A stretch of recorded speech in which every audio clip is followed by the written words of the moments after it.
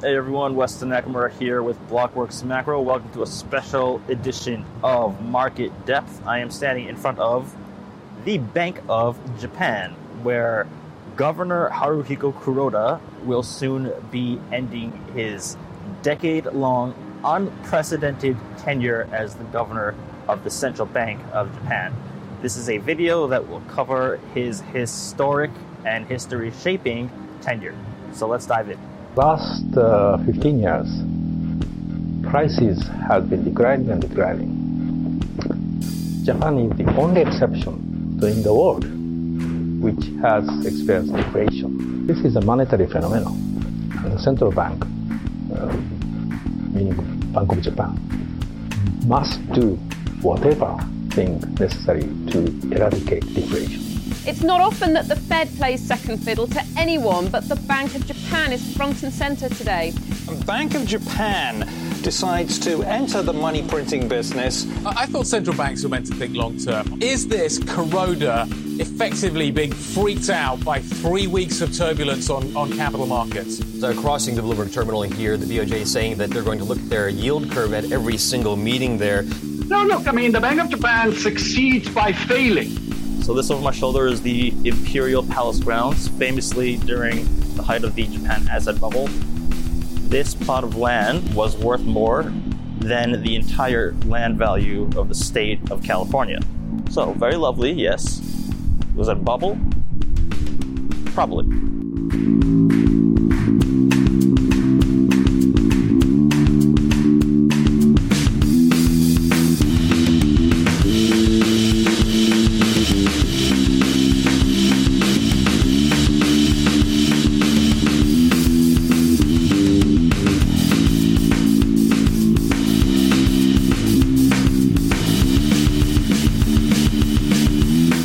I have no concern about the purchasing of government bond. So, if I ask your opinion for who you think the most consequential central banker in the post-2008 financial crisis era is, and there's no right or wrong answer here, it's your own opinion, whoever you think it is, and however you want to define consequential. But I suspect that most of you would probably say one of the Fed chairs, right? And understandably so. The Fed is, after all, in my view, the Fed's the most powerful institution in the world. Across all institutions, like more than the U.S. presidency, more than the U.S. Congress, the Supreme Court, the Pentagon, more than like major multinational institutions like the UN or whatever. Central bank to the world's largest economy and the reserve currency, it has direct and indirect influence over like everything, and everything is interconnected. Nothing is immune from the Fed. However, my answer to the question of most consequential central banker in the post-GFC era is, as you've probably guessed, Bank of Japan Governor Haruhiko Kuroda. In fact, I'd actually say that he's more consequential than central bankers who were actually in the midst of the 2008 crisis, and dare I even say Greenspan and Volcker. And why? First of all, let me just give you my personal interpretation of consequential, okay? So as I said, Fed commands the most power and influence, but it does so for any given moment in time. Consequential in this context isn't who commands the most like momentary influence, but who influences that which carries the most influence by breaking new ground and setting precedents for said powerful forces to then follow. And so therefore, in that respect, it's hands down the Bank of Japan and Governor Kuroda.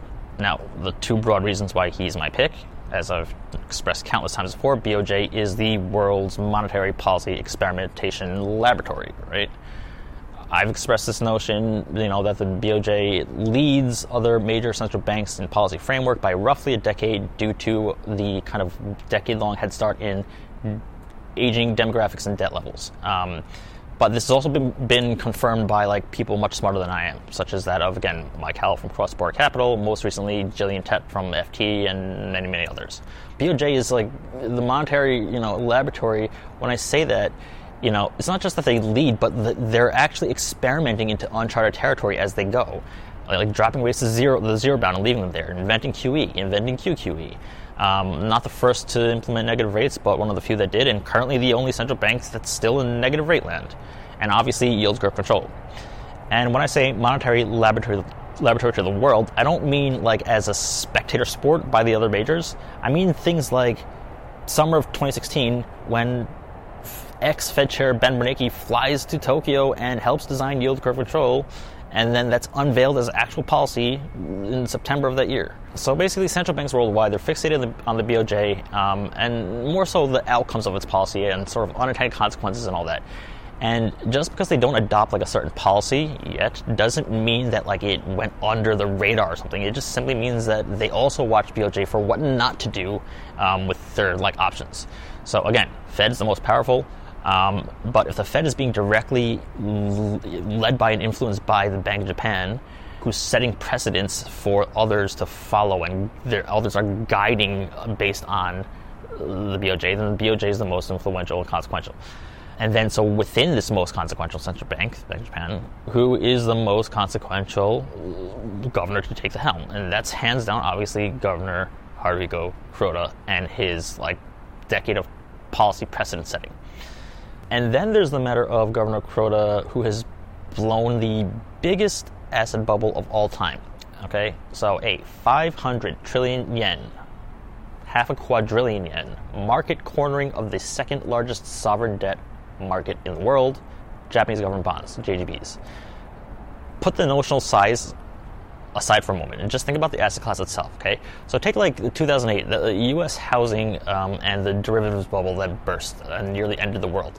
Thankfully, central bankers, the put option writer of last resort, were there to backstop things. And barely so, and leaving carnage everywhere in doing so. But that said, governments and central banks were the only actors with the capacity to come in at the time and rescue and via buying assets, namely government bonds, in exchange for massive liquidity injections. What happens when the asset class that's being inflated are government bonds, and the actor behind the bubble is a major government and central bank who bails out the rescuer of last resort? What are the implications of the third most traded currency in the world? Nothing happens in a vacuum, right? Look what happens right now. It was run on a niche U.S. regional bank with a duration mismatch. And look at the global cross-asset impact. Look what happens when the long end of the UK yield curve blows up. Bank of England has to immediately start conducting emergency yield curve control. What if that very prescription is itself the problem because it's been run for too long? Frankly, that's the world that Governor Kuroda is leaving behind. Okay, now here's a scary thought. The world needs the Bank of Japan to maintain this bubble, this massive bubble, and obviously manage it. Okay, there's no such thing as a soft pop. Kuroda, putting aside that he's the one who created this bubble, obviously not himself alone, but Kuroda has managed to keep this bubble afloat. And you can only prevent an existing bubble from blowing up by just continuing to expand it ever further. Does the incoming governor of the Bank of Japan, Ueda, does he have the wherewithal to take the baton from Kuroda and maintain this? Does anybody? Can Kuroda himself theoretically do it? I don't have those answers, but those are real questions worth exploring, and hence Kuroda is the most consequential. Now, just to be absolutely clear, I'm not fear-mongering here, and nor am I even doing a Kuroda is the devil blame game or anything like that, okay? I'll express my opinions on the matter later if you want. Not that you should really care what I have to say. I'm just going to lay out the facts objectively, just to inform. And so I ask that you watching this or listening to this, just do it the same, right? Without any preconceived notions for or against Kuroda the BOJ. Because ultimately, look, do we care about what some guy did shuffling pieces of digital paper around Tokyo for the last decade, or do we care about our net worth standing and our livelihoods and well-being? Now, what separates Kuroda from his post-war predecessors and his fellow G5 central bank heads? So Kuroda was specifically chosen because he was seen as the only one who would actually carry out the radically unthinkable and to stick with it until desired outcomes are realized, come hell or high water. And after an unprecedented decade-long dual tenure upon reappointment, for better or for worse, I think that we could objectively conclude that Kuroda indeed has faithfully carried out his job against enormous headwinds and pressures that every other central banker would and had buckled under. So take Kuroda's predecessor, Governor Shirakawa, right, who Kuroda didn't like openly criticize him personally, but he did vocalize his opposition towards the BOJ, and that his notion that deflation was so entrenched that it needed like shock therapy. And Shirakawa was the one who invented QE in the first place, and still Kuroda's like that, right? And compare Kuroda to, like, you know, other major central bank heads, right, with regards to, like, policy pivoting at the Fed, the ECB, the PBOC, the Bank of England, the RBA, whatever, right? Everyone's, like, pivoted or taper tantrumed or didn't stand up to, like, incoming live fire the way that Kuroda has. Be it Bernanke, Yellen, Powell, Lagarde, whoever. Probably the worst in Kuroda's book is RBA's Governor Lowe, who attempted yield curve control for, like, a year and a half, and then threw in the towel. And it wasn't even real yield curve control, probably in his book, because it was done at the front end of the Aussie yield curve, rather than, you know, which is close to like the cash rate itself. But Kuroda's worldview was that, you know, the longer that Japan muddles like in and out of like half measures and fluctuates between like easing and tightening and walking on like eggshells because the post bubble BOJ didn't want to repeat a runaway asset bubble again, right? The longer that Japan isn't smacked out of like deflationary comatose, the more permanent it will become, and at some point no amount of like pressing the nuclear option will work. Like if you like detonate a monetary nuke on a barren planet, is anyone gonna feel it or hear it, right?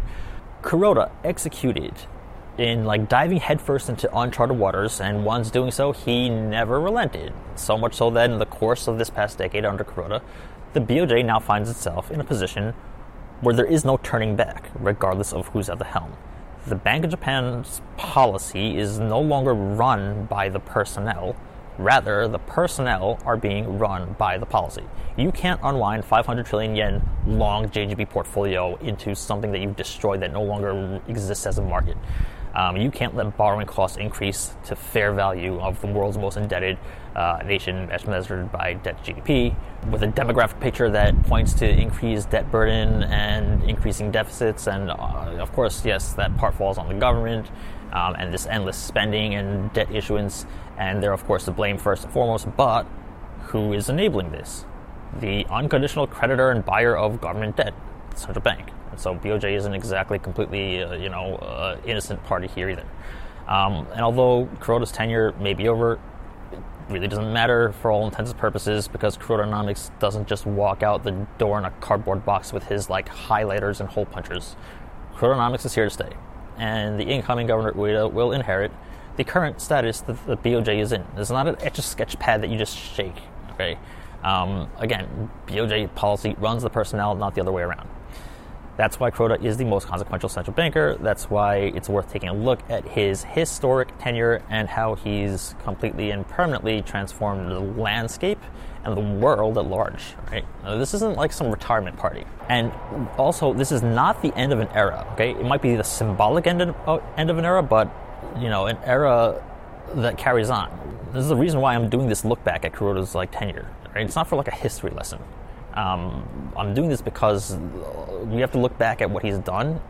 That's the only way to be able to look forward to find out try to think about what's next. Okay, so first things first, who the hell was Kuroda pre-BOJ?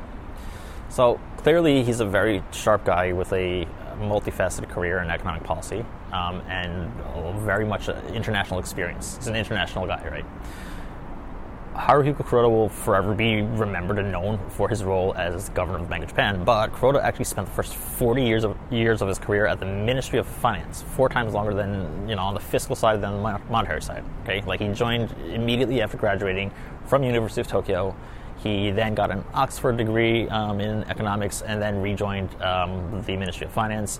He rose the ranks through the decades, basically using kind of his international mind frame and his English fluency to his advantage. That's something that's very rare, a rare asset in Japan, even today. And then within the Ministry of Finance, he eventually took the Vice Minister of Finance for International Affairs position. That's the chief, like, currency position of the country, which means that that's the person who would be directly involved with, like, FX interventions. And so keep that in mind. I'm sure that many of you know exactly where that's going to be going. Then after that, Kuroda becomes the president of the Asia Development Bank. And that's where he truly has an international role far more than being like a G5 central bank head, no matter what the country is. And he was, intensely working with like Asia developing nations, those who with dollar-denominated debt and are like at the whim of the Fed policy and the dollar. And so he's very familiar with this notion of like peg currencies, even though the yen is not one. And so he has that experience and that kind of knowledge background as well, right? So very well rounded with sort of how sovereign debt, currency, all that works. And it was his like international attributes that really kind of shaped his worldview of Japan. And basically, that Japan's economic woes were by and large like self-inflicted. They're unforced errors. A culture of like blindly clinging to the way things are and have always been done, and therefore will always be, right? And he also realized that Japan is like a completely different beast in itself, like a very idiosyncratic thing, and therefore you can't just blindly copy paste like Western policy frameworks to Japan. Okay, now, fast forward to November 2012. Then ex-Prime Minister Shinzo Abe, who was rerunning for his big comeback to become Prime Minister again, right? So Abe was Prime Minister like prior to, but for a very short-lived tenure, which was followed by like political chaos in Japan, where like Japan was turning over Prime Ministers as if it was like UK in current times. So that was also the period where Kuroda's predecessor, Shirakawa, was heading the Bank of Japan. Just a quick comment on Shirakawa, because he takes a lot of shit, by which I mean from people like pre-BOJ Kuroda. And to be fair to Shirakawa, like his term spanned from April 2008, like started in 2008 to March 2013, right? So like Lehman as a welcome gift, then Japan earthquake, then he served 5 different Japan prime ministers. So like in his book, he writes about like I was getting ridiculous. Like every time he would go to like a G5, G20 gathering or whatever, he'd have to keep like introducing a new guy to his like same counterpart peers. It's like, this is our now latest finance minister or whatever. Back to Abe. Okay, so during his time like out of office, he basically like studied up on economics a lot. And in doing so, he came up with this one policy initiative called Abenomics, which I discussed with Jack Farley recently in Blockworks. Abenomics consists of 3 arrows. Arrow 1, aggressive monetary easing. Arrow 2, fiscal stimulus. Arrow 3, structural reform. That arrow 1, monetary stimulus, that's the key to everything, okay? So regarding like central bank independence or like debt monetization, is there central bank independence?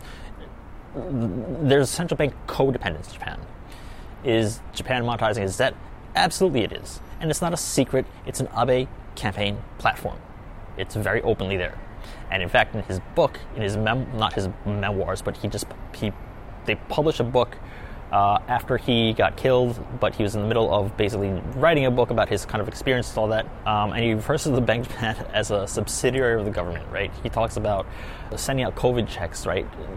That our grandchildren don't have to pay for that because the Bank of Japan buys the government bonds. So there's no problem. The BOJ is a subsidiary of the government. Quite a quote. Either way, that's what he runs on, and he has a massive landslide win. And because he comes in with a clear message like, it's the economy, stupid, here's how to fix it, right? But in order to make it a reality, he needed an operator at the BOJ to execute on Arrow 1 who was as full-throated as Abe was during his campaigning of Buy My Abenomics. My economic policy, Abenomics, 3 arrows. The first is bold monetary policy. Second is about fiscal policy. And the third arrow will continue sparking private investment. Japan economy is just about to break free from chronic deflation. Pundits used to say that Japan was at dusk, the land of the setting sun. They said that for a country as mature as Japan, growth would be impossible. Can you hear any such voices now? The greatest challenge in overcoming deflation this time is to raise people's inflation expectations. The BOJ introduced the quantitative and qualitative monetary easing. People are now more vibrant and upbeat. You've been seeing deflation for a decade and a half. You think you will get out? Yeah, we definitely think that we can eliminate deflation. It is not twilight, And we started a new monetary policy framework. but a new dawn over Japan. Would you like to serve another 5-year term? Are you willing to serve another? I can ask the Prime Minister. If you like. Ladies and gentlemen, we decide to go on major reforms. I have broken through the notion that certain reforms could never be carried out. So Kuroda wasn't officially nominated until February 2013. I think mid-February 2013. He didn't take office until March 2013, but from November of 2012, basically a half a year prior to him actually being in the BOJ, because of Abe's very loud campaigning, the markets moved massively. Dollar yen from a 70 handle up to in the 90s, almost at parity. That's a huge price move for nothing yet actually being delivered, right? And so before first Kuroda BOJ meeting as governor, there were a lot of skeptics because of the move that had already taken place. What is going on with dollar yen? I think that there's a lot of expectations around the BOJ meeting this week, but for the FX market, I think the story is to a large extent already over. We know that we're going to get a more aggressive stance from the central bank, and it's just a question of whether it's a little faster or a little slower than what is priced in. Why is the story over when they have yet to press the nuclear button? Well, you could ask, why is it up here when there's nothing to have, they still have yet to do anything apart from... So are you saying that they bring forward open-ended purchases, perhaps get into longer-dated JGB notes, as long as they don't do the real controversial stuff like buying risky assets, going into foreign bonds, dollar yen is going to, in fact, stay at around these levels? I believe so. I think from here, the bigger story is whether this is actually going to work, whether it is actually possible that Kuroda will succeed in dragging Japan out of its 20-year deflationary slump. Now, that guy might look stupid in hindsight, but just to be fair, if you put yourself in his shoes, it's not a ridiculous view that he had. There's a lot of pricing in that had taken place. And you also had, BOJ adopt a 2% inflation target in January of 2013 before that, right?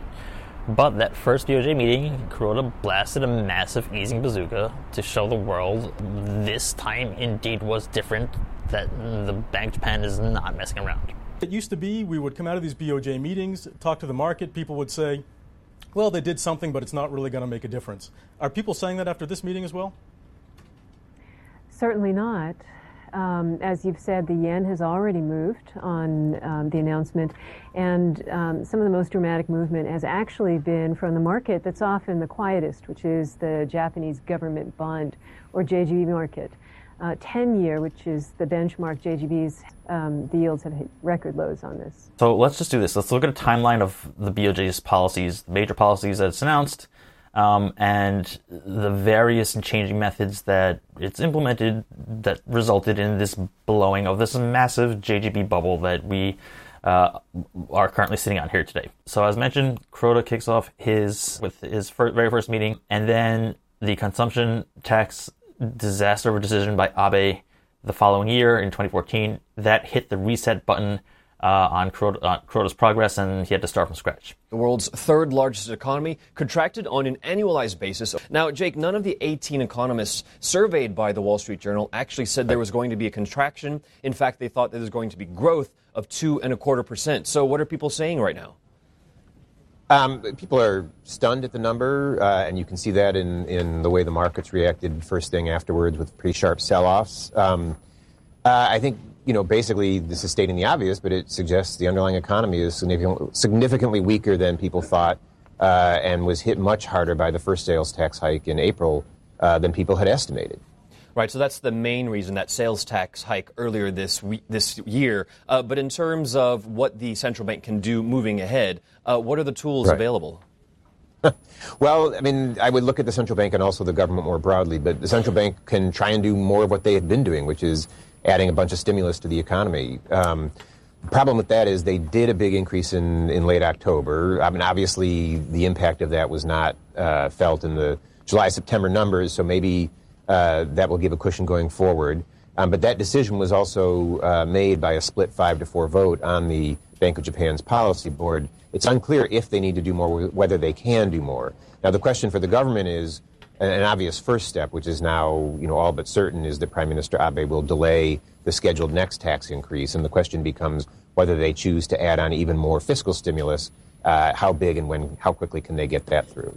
Right, now we're still 11 months away from that expected tax hike from 8% currently to 10% then. How likely do you think that is going to happen, the postponement? Oh, I think it's now 100% certain. The thing about QE is that it has like diminishing effects, right? You have to do more of it to get the same results, and then the more the markets expect it, the lower the sort of efficacy of it. So now that Abe put Japan in recession in 2014, shot himself in the foot, Kuroda shock launches another massive round of QQE as a Halloween surprise in October of 2014.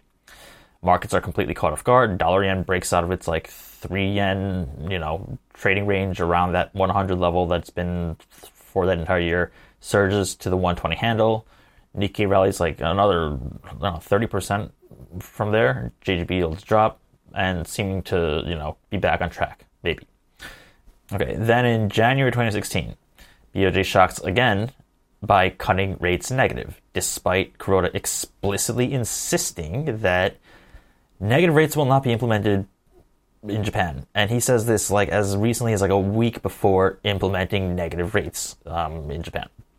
He says this to Parliament, he says this overseas at Davos. But that was a kind of a critical lesson learned by Kuroda at the time, because there was no more shocking markets, right? Just in case the policy won't be received well, because once it's out there in official policy language, you can't take that back, right? So from January 2016 to Brexit Day in June of 2016, dollar yen falls from above 120, and then it actually cracks it below parity and actually prints 99 on Brexit Day. Stocks go on a one-way decline from January to mid-year, led by bank stocks and financials. 10-year JGB yields go deeply negative. Then, mid-2016, BOJ announces that there will be a policy review for the upcoming meeting, and then in September 2016, yield curve control is rolled out. When yield curve control is rolled out, that was not to cap yields to the upside as it's currently battling daily to do. Yield curve control was implemented to steepen the JGB curve and to prevent yields from going further negative, from dropping further. That was the original intention of the policy. So what they're currently doing is not what yield curve control was originally designed for, set out to do. The yield curve, so that's the other big story today, and I think that addresses some of the concerns that banks, pension funds, and insurance companies had about profitability. It also could, I think Mr. Kuroda hopes that by having a steeper yield curve, it sort of implies that there's more inflation down the line. Whether anyone believes that or not is another question, because some said artificial steepening, Well, Brian, I think you've nailed it there with the idea you got to see it to believe it. Let's go to the chart here right now to show the conundrum Brian Fowler speaks of. Here is the Japanese yield curve. The red circle is a 10-year yield. My distinction here, Brian, is they begin with a negative 10-year yield. The first order condition is to lift that above zero. Is there any evidence they can actually do that? Do they have the inertial force or critical mass to move price lower, yield up? Well, they can certainly cut back on purchases of longer-term bonds, and we had a story today showing that they've actually been doing that for the last few months, cutting back on tenors over 25 years and as well as the 10 to 25 year portion. So they can continue to do that and hope that it takes a little bit of the shine off those bonds and pushes yields higher. But I can say that anything from QT with yield curve control, like the Fed, there may be some challenging issues, but I'm quite sure that BOJ has enough tools to manage the situation faced by exiting process. Whoever the leader, whoever the leader. So I'm quite sure that exiting from yield curve control could be managed quite well. And then after that, BOJ kept yield curve control in place. Yes, they've moved the upper and lower bands wider, like over time, but yield curve control policy itself has remained in place and therefore unchanged. Policy unchanged since September of 2016. I bring this up because many people seem to think that 2022 was the year of BOJ being like the weird lone outlier central bank, not aligned with the global rate hiking in QT or stopping of QE. That was going on. But reality is the BOJ has always been an outlier, marching to the beat of its own drum. It's not just in 2022. It's just since 2016, yield curve control inception. Since then, the Fed hikes rates, then they cut rates, then they floored rates at zero, the zero bound, and then they hike rates again, and now it looks like that hiking cycle might be over. And that whole time, BOJ just remains policy unchanged with yield curve control. So whenever I hear about like how BOJ must get in line with the rest of the world, why? Why should it? It never did previously.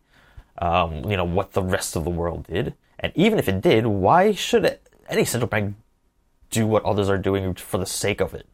Right? Like globally coordinated policy nonsense that you hear out of like IMF and the World Bank. Like no, okay. BOJ has, will, and always only will do what BOJ feels is appropriate and couldn't care less what others are doing, even if it means currency depreciation like we saw in 2022, clearly on display.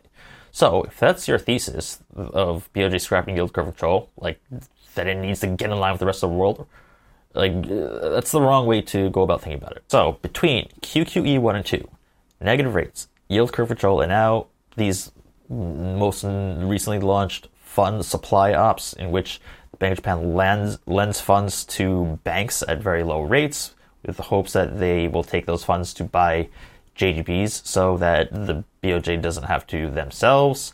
They could also implement a negative rate on that. Essentially, they could pay banks to buy JGBs. They have yet to do that, but Kuroda did hint that that is a possibility at the second to last policy meeting. So between all that, BOJ has amassed an absolutely insane amount of JGBs, creating a giant sovereign bond bubble where the most indebted nation in the world can borrow at a fraction of what the risk-free U.S. Treasury rate is. Okay?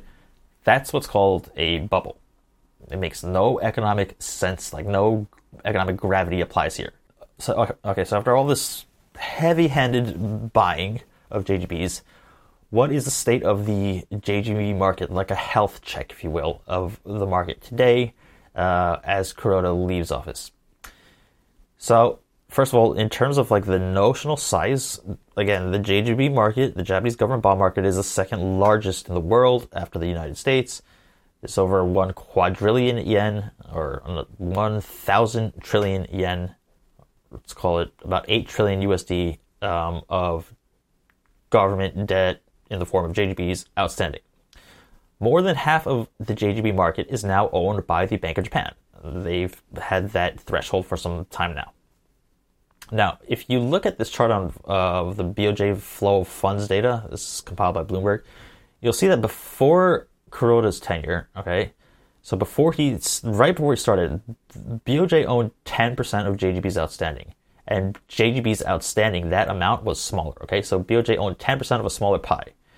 The biggest owners of JGBs were Japanese pension funds at 12%, insurance companies at 23%, and the biggest by far were banks, who owned 40% of the JGB market in late 2012. Again, at that time, BOJ only owned 10% before Kuroda started in March 2013. 3 years later, in September 2016, like right as they launched yield curve control, BOJ is now at the top spot in percentage of ownership at 36%. As for the other categories of holders, pension funds, they decreased their holdings from 12% to 8% of outstanding, but this is also largely a sort of government-directed prerogative, okay? Because the Japanese government pension fund, also known as the GPIF, which is the world's largest government pension fund, like 1.4 trillion USD in assets, the GPIF decided to make, changes in their asset holding composition and rebalance to own less domestic JGBs that yield nothing. So their slight decrease in ownership percentage was like an intended result. That wasn't necessarily BOJ like kind of squeezing them out. Insurance companies, their percentage of holdings barely changed.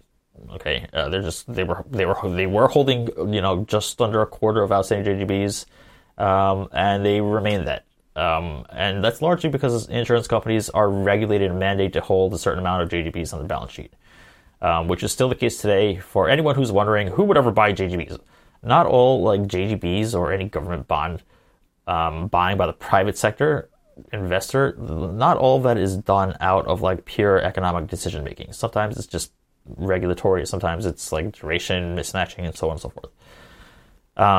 So BOJ goes from owning 10% to 36% as the largest holder of JGBs within 3 years of taking office under Kuroda. But pensions and insurance companies' proportions of ownerships didn't really change much. Okay, so who got squeezed out? Banks did. Banks went from being the largest owners of JGBs outstanding at 40% to then just being only 20% or so in 2016. Okay, that's the class of market participants that got shoved out of the game during the Kuroda era. And now banks own 10% and BOJ owns over 50%. Okay, so which is a complete flip from pre-Kuroda, where banks owned almost half and BOJ owned 10%. Now those figures are flipped around. In other words, under Kuroda's JGB buying operations, the BOJ literally shifted like JGB ownership out of the hands of the financial sector and onto the central bank balance sheet, where they will be held to maturity. Just like the pension funds and insurance companies, these are all like buy-in holders, right? Banks, on the other hand, are market makers and they're liquidity providers, right? They're agents of and facilitators that are necessary for markets to operate, for trades to occur, for buyers and sellers to find one another. JGBs trade OTC, over the counter, right? They're not on a listed exchange like stocks or futures or whatever. So the prices are negotiated between private parties and then they're reported, right? So when you remove or when you diminish this critical actor from the market, then market functioning is going to diminish alongside it. Like, what do you expect, right? And it's this very factor, market functioning or lack thereof, which is the reason for the December 2022 BOJ shock change to widen the trading bands on yield curve control. YCC upper and lower limits moved from 25 basis points to 50, which effectively was a rate hike as 10-year JGB yields had been basically pressed up against that 25 basis point ceiling in a rising global yield environment, and had gotten to the point where the shape of the JGB yield curve was completely screwed up, where the 10-year tenor was being artificially capped at 25.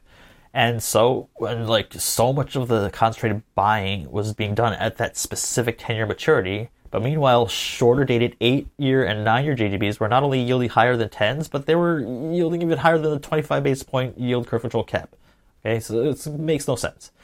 For the tenors beyond 10 years, such as like a 20-year, 30-year, 40-year JGB, like the super long end, that end is basically like a vertical line of steepness. Okay, so it's an incredibly steep like 10s, 20s curve, and it's an inverted like 8s, 10s curve, if you will. Okay, so it's this distortion.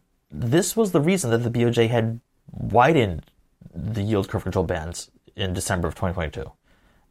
And this is what they will continue to base their decisions regarding yield curve control policy on, at least for the moment. What's not driving policy decisions, especially as it relates to December 22 shock yield curve control change? Inflation. Japan inflation has absolutely nothing to do with the policy change in December. And frankly, it won't be the primary consideration on yield curve control policy decisions for some time. Market functioning is what the reason was and is. This is plainly and explicitly expressed by the Bank of Japan in the December 22 monetary policy statement as the reason, and repeated time and time again, and that this is not based on CPI, and to the press, to anyone and everyone from that very December press conference, is that this yield curve control change, this is absolutely not Bank of Japan tightening, tapering, pivoting, removing accommodation, whatever. Okay, rather, yield curve control bands were widened in order to improve the easing efficacy Not to mention the increase in their scheduled monthly bond buying that they did. Okay, so again, these are you don't have to trust central bankers. Okay, but that doesn't mean that they're always lying.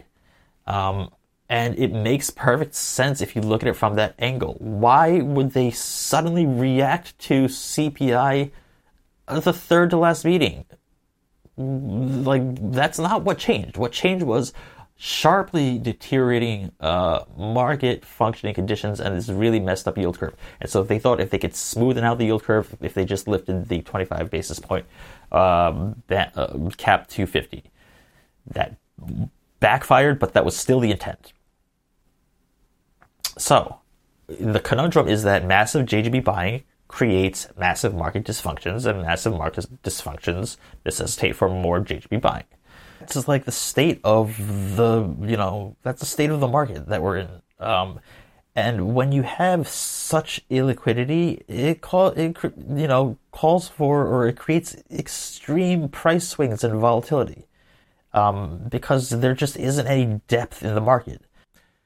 Now, Kuroda hands off to another governor, but as I said, it doesn't matter if it's Kuroda himself or someone else occupying the seat. Like, the human being occupying that seat doesn't matter. Kurodanomics, in some form, is here to stay.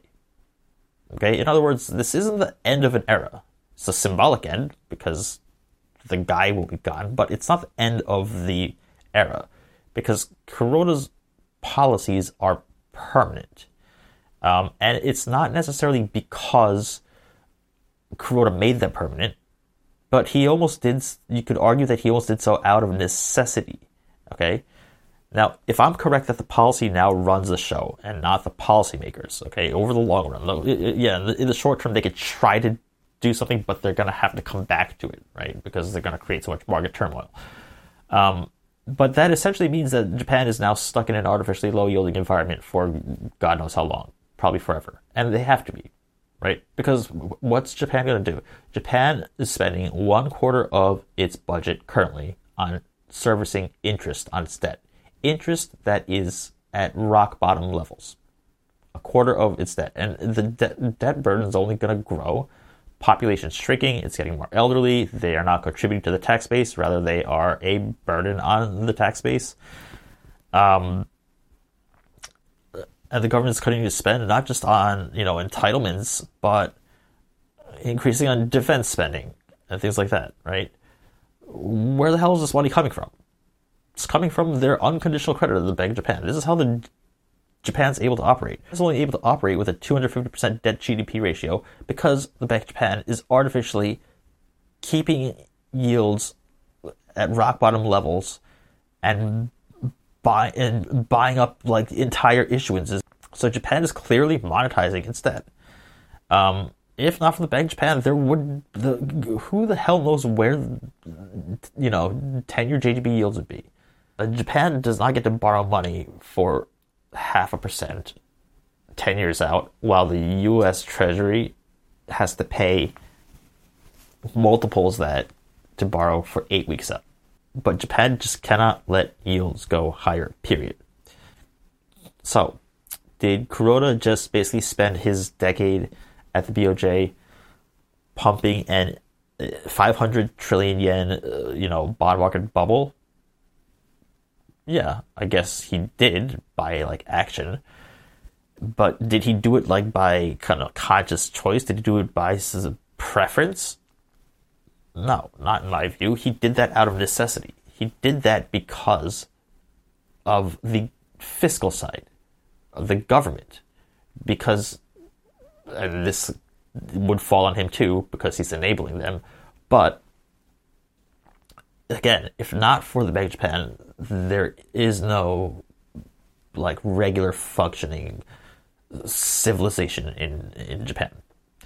All of the government officials that are grilling him and whatever on yield curve control and blah blah blah, I'm always thinking where in the hell do you think your basic operating budget comes from? This guy's literally paying your salary. But either way, the bottom line is that if Japan yields rise sharply, abruptly, and continue to, then one of two things is going to happen.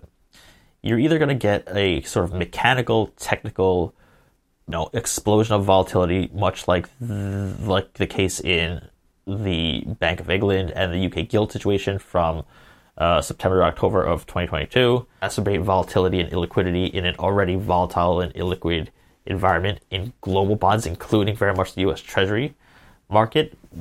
Again, we saw this on display with the 2-year yield and all that. I mean, that wasn't all just Silicon Valley Bank related. That was also March futures on JGB's expiry as well. And if you look at other expiries, quarterly expiries on JGB futures, you'll see massive moves happening in yields and in bank stocks globally that coincide with that. So, yeah, a lot of it is related to the bank flow, the bank sell-off flow and all that. A lot of it's also related to just plain correlation with yields, bank stocks, and all that. So that's one thing that could happen, that could break. The other thing is that Japan is simply unable to pay its bills and Japan defaults. And so I'm going to get into that in a different video because this one's getting long, about this endgame, about when Japan defaults, because Japan will default. It's not a matter of if, it's a matter of when, and on who and how. Okay, so that's for another video because this is obviously getting very long. And the Kuroda legacy, it's permanently in place. Would you like anyway, to serve another 5-year term? Are you willing to serve another? I can ask the Prime Minister.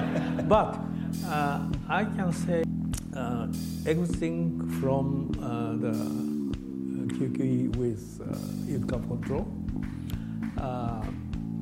Like the Fed, there may be some